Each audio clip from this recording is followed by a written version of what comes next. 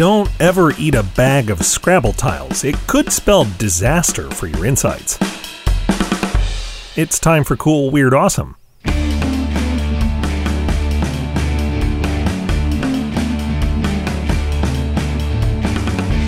The show that pulls the most interesting tiles out of the bag of knowledge. You're listening to Cool, Weird, Awesome.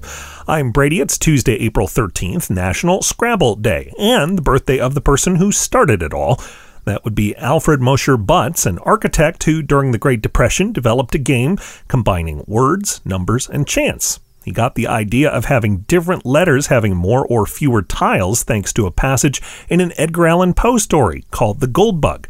It ranks which letters are used most often in English, though Butts poured through newspapers and magazines so he could check for himself. He tested the game out in a church basement in Queens, which is now recognized as the birthplace of Scrabble. The street sign on the corner even has Scrabble tile values next to each letter. Though, back then, the game was called Lexico and later Crisscross Words, and it didn't have a board. That piece of the game came after Butts began working with James Bruno, a social worker in Connecticut, who was at the time about the only person who thought Butts' game might be a big seller someday. Along with the board, Bruno added the classic color scheme, a 50-point bonus for using all 7 tiles in a single word, and of course the name Scrabble. It's said that a department store executive spotted a Scrabble set once while on vacation and ordered them for the store, setting off a nationwide boom.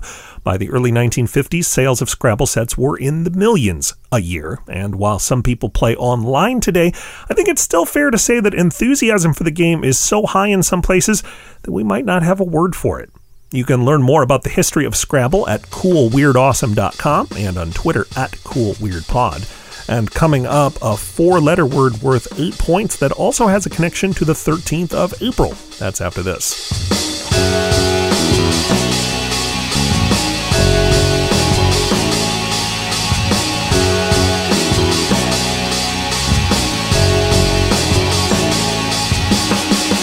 Would you like more Cool, Weird, Awesome?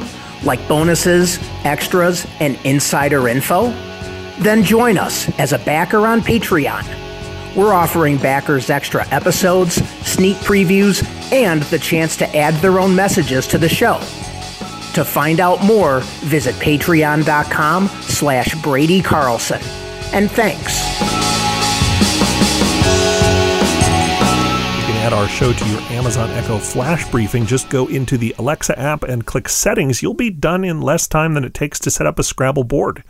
It was today in 1818 that the U.S. Capitol first flew an American flag with 13 stripes and 20 stars, leaving behind the practice of adding a new stripe and star for each new state and just adding stars. Those 20 stars, by the way, were arranged to make a big star, hence the term Great Star Flag.